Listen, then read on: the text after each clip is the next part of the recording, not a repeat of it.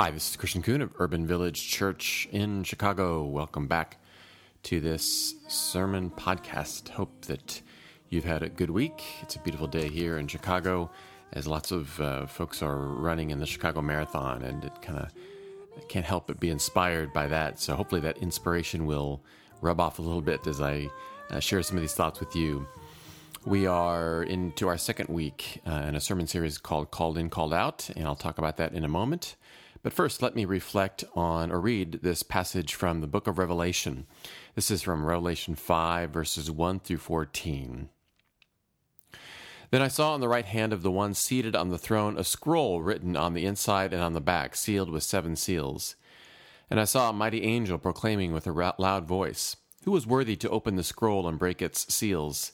And no one in heaven or on earth or under the earth was able to open the scroll or to look into it.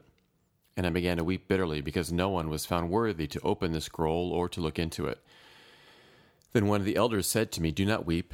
See, the Lion of the tribe of Judah, the Root of David, has conquered, so that he can open the scroll and its 7 seals." Then I saw between the throne and the 4 living creatures and among the elders a lamb standing as if it had been slaughtered, having 7 horns and 7 eyes, which are the 7 spirits of God sent out into all the earth. He went and took the scroll from the right hand of the one who was seated on the throne. When he had taken the scroll, the 4 living creatures and the 24 elders fell before the Lamb, each holding a harp and golden bowls of incense, which are the prayers of the saints. They sing a new song. "You are worthy to take the scroll and to open its seals, for you were slaughtered, and by your blood you ransomed for God saints from every tribe and language and people and nation. You have made them to be a kingdom and priests serving our God, and they will reign on earth." Then I looked, and I heard the voice of many angels surrounding the throne and the living creatures and the elders. They numbered myriads and thousands of thousands, singing with loud, full voice, "Worthy is the Lamb that was slaughtered to receive power and wealth and wisdom and might and honor and glory and blessing." Then I heard every creature in heaven and on earth, and under the earth and in the sea, and all that is in them, singing, "To the one seated on the throne and to the Lamb be blessing and honor and glory and might forever and ever." And the 4 living creatures said, "Amen." And the elders fell down and worshipped. May God's blessing be on the reading and living out of this word.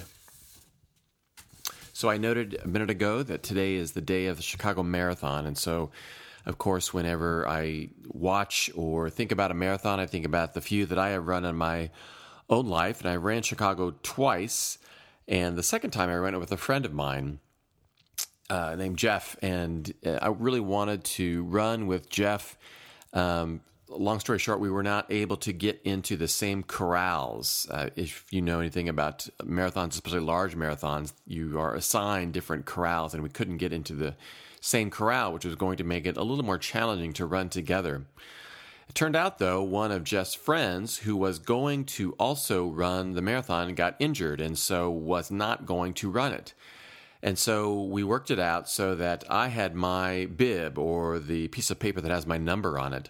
But every runner wears a chip on their shoe often, or sometimes it's on the bib itself too, so that it can automatically time you. So we worked out this thing. So whenever you go into one of these corrals, they have people watching to make sure people don't get into a corral that they're not supposed to be in. So I wore Jeff's friend's bib because Jeff's friend was supposed to be in the same corral as him, but I wore my own chip. So the timers would be timing me, Chris Kuhn, but when I walked into the corral, as far as the people who were checking those numbers, they thought I was somebody else. Quite a little switcheroo that we did there. But I'm glad we did it. We had a good race together and a nice memory. I thought about that this week, too, as I was reflecting on this passage and this sermon today, because often this story of this marathon switch is not unlike times that we live our own lives, where we convey one sort of persona, like having a different bib number that really doesn't identify who we are, and yet deep down there is the truth of who we truly are, like the chip. We put up a different persona, not ourselves. That's one of the temptations of being human. Our society makes it more challenging because there's pressure to always show ourselves to be somebody that we're not, to be more strong than we are, to be in charge, to be powerful. And yet for those who follow Jesus, our blueprint for living, the persona we are called to convey, is different than what society tries to put on us. So this sermon series that I mentioned earlier that we've called Called In, Called Out is a sermon series where we're talking about our desire to be what we call a church without walls, that is, an anti-racist church. And over this past year, more than a year, we have been going through this audit that a nonprofit organization called Crossroads that works with other nonprofits and talking about race and anti-racism and looking at structures and systems and programs of institutions. And so we have been going through that this past year. And so we are going to share the results of that audit in a couple of weeks. And in preparation for that, we thought it would be helpful for us to reflect again about what does it mean to be an anti-racist church. And we're looking through this in the book of Revelation. And I'll also bring in what it means to convey a persona of ourselves that perhaps isn't truly us. So last week we talked about Revelation, or it was the first week in talking about Revelation. I mentioned it sometimes is perhaps seen as the monster book of monsters. For those fans of Harry Potter, it was an assignment that Harry and his friends had, and it was such a intimidating book that the book would literally try to bite hands that would try to open it. And sometimes I think the book of Revelation is a little bit like that. So just a quick review. Revelation is assigned to an ancient literary genre called apocalypse. An apocalypse is usually a first-person narrative where the author talks about visions that they have about the future or a heavenly world or both.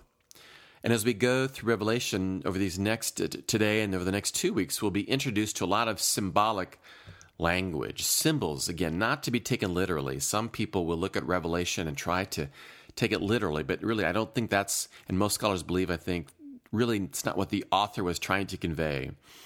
The author is a man named John. We read about him in Revelation chapter 1, who's writing from an island called Patmos, which was used by the Roman Empire for political prisoners. So this is where John is writing from, and he's conveying these visions that he had. So last week we looked at chapters 2 and 3 in Revelation. These were messages that John gave to different churches in, at the time, Asia Minor. Today we know it as Turkey.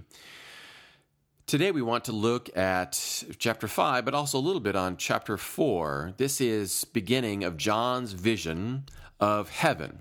I mentioned earlier this is often an apocalyptic style or a way of showing what this kind of literature is by talking about what heaven is and what a vision of heaven is. So this is John's vision of God on a throne and the Lamb of God, who is, of course, Jesus. At the beginning of our text today, there's mention of a scroll. The scroll is the book that contains the eternal decrees of God. And the fact that there are 7 seals indicates that its contents are completely hidden, so that no one on earth or under the earth was able to open the scroll or to look into it. This is what we read in Revelation 5. And it looks like no one is going to be worthy to open the scroll. This brings John to tears. But it turns out there is one who can open this scroll. Verse 5 says, "See, the Lion of the tribe of Judah, the root of David, has conquered, so that he can open the scroll and its 7 seals." So I want you to imagine this vision that John has of, see in your mind this scroll. Maybe there's a soundtrack that's playing underneath this big song I was thinking of, if you know the song Roar by Katy Perry. And so maybe that, as you envision it, as you imagine it, and the verse 5 says, "The Lion of the tribe of Judah is coming." Katy Perry is singing, "I've got the eye of the tiger, a fighter, dancing through the fighter. I am a champion. You're going to hear me roar louder, louder than a lion." And so John is looking for the lion, for this lion to roar, to open the seals. But what does John see instead? A lamb. And at first, when people perhaps hear this vision, or for John as he's feeling and sensing this vision, there's a question of what the heck is going on here. They're expecting a lion. They're expecting roar, and instead they get a lamb. Now this lamb, this slain lamb, may seem like a symbol of weakness, but John has made it into a symbol of how weakness and suffering can instead be transformed into power. This lamb is not passive. This lamb is not powerless. Instead, what we read in our text today, it's described as having power and strength and might. Again, the symbols in this passage says that this little lamb has 7 horns. It not only has power, but the number 7 indicates that its power is full and complete. The number 7 in Revelation symbolizes perfection, wholeness, like 7 days in a week, for example. So now what does all of this have to do with our conversations on race? Well, let's talk about political conversations that we may have in general. Whenever we engage in these kind of conversations, I don't know about you, but often when I talk to someone who I may disagree with, there's that urge within me that wants to win the conversation, that wants to change the mind of the other person. And we want to read and have a sense, a better argument. And so we want to be strong, right? We want to be like a lion. We want to be right, no vulnerability, no cracks in our armor. We want to be able to present a united front, strength, so that we can win the day, win the argument. And yet, the symbol in this text, the true symbol of strength, is a vulnerable, slain lamb. Is God trying to tell us something about how to live our lives, how to have our conversations? Instead of saying, I want to roar like a lion, do we dare say we want to baa like a lamb? So the basis for a lot of what we'll be engaging in with the results of this audit that we've been going through certainly will be having conversations with one another.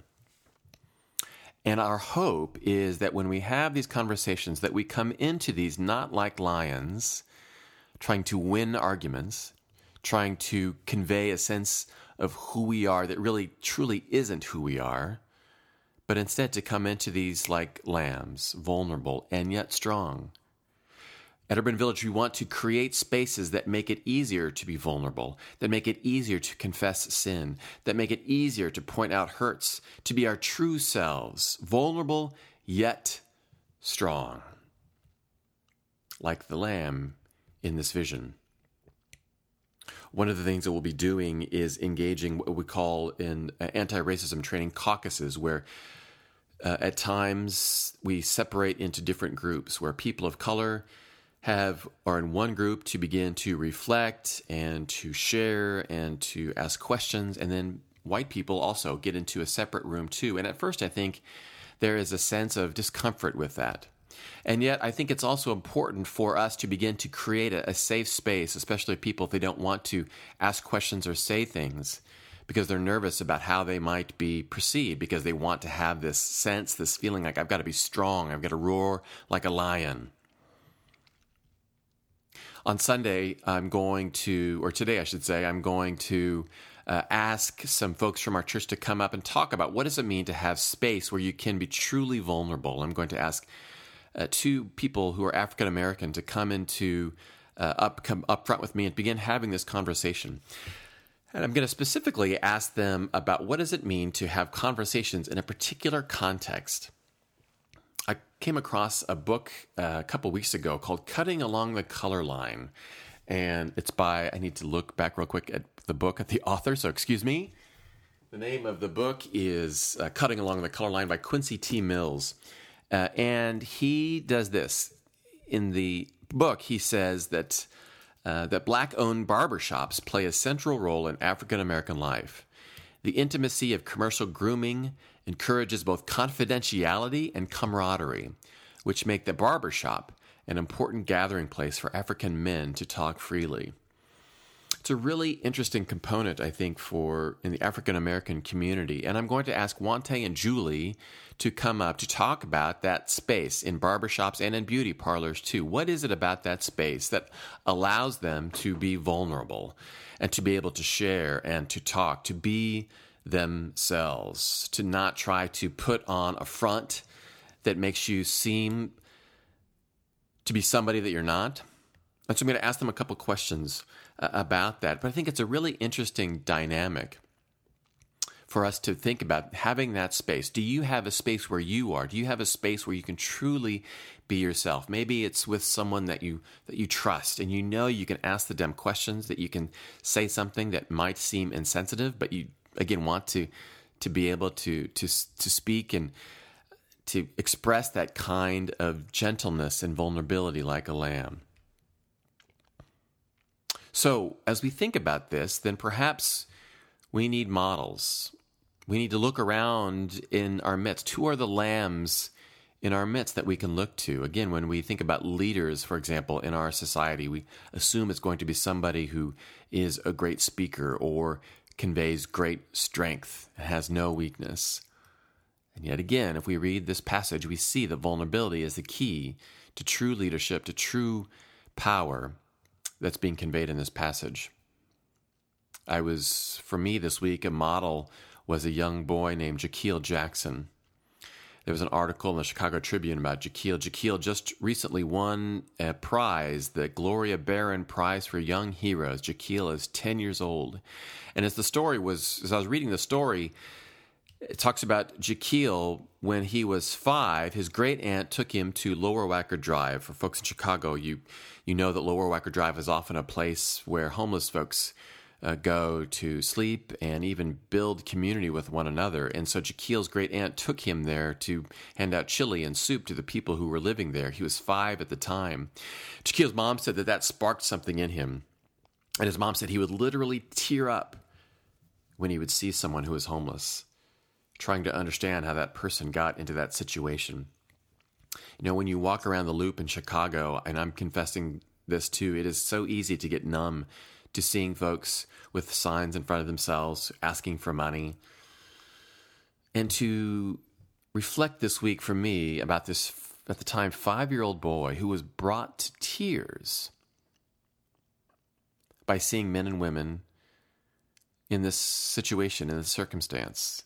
And so that sparked something in Jaquil. And at first he kept telling his mom and dad to give money to folks who are experiencing homelessness, until finally his parents said, we can't keep giving them money all the time. We need to find a different way. And so that's how Blessing Bags came into being. And so he started his own nonprofit where he asks individuals to make blessing bags. These are big, like Ziploc bags with little things in them that help folks, like toothpaste and toothbrushes and soap and handy wipes and all of these things in these blessing bags. And he gives them out. His goal this year is to make 5,000 bags for folks as he's going around into the communities. And Jaquil has gotten a lot of attention. He's now a youth ambassador for a nonprofit called Heartland Alliance here in Chicago, an organization that works to alleviate poverty. And in the article, Jaquil said that when I speak to other kids at schools, at community centers, he says, don't wait until you're an adult to be great. You can be great now. Jaquil is a lamb, and I say that not because he's young. I say that because he conveys a sense of vulnerability. Now, of course, a 5-year-old is going to be more likely to perhaps cry at something than, say, a 45-year-old person. But maybe we should listen. When Jesus says, let the children come to me, the kingdom of heaven belongs to them. Children who are vulnerable, children who are more easily brought to tears than adults are when we put up a front, when we want to tell the world that we've got it all together, when we want to win arguments, when we want the world to think that we know everything, that we don't have any vulnerability whatsoever because we're afraid of how others will look at us.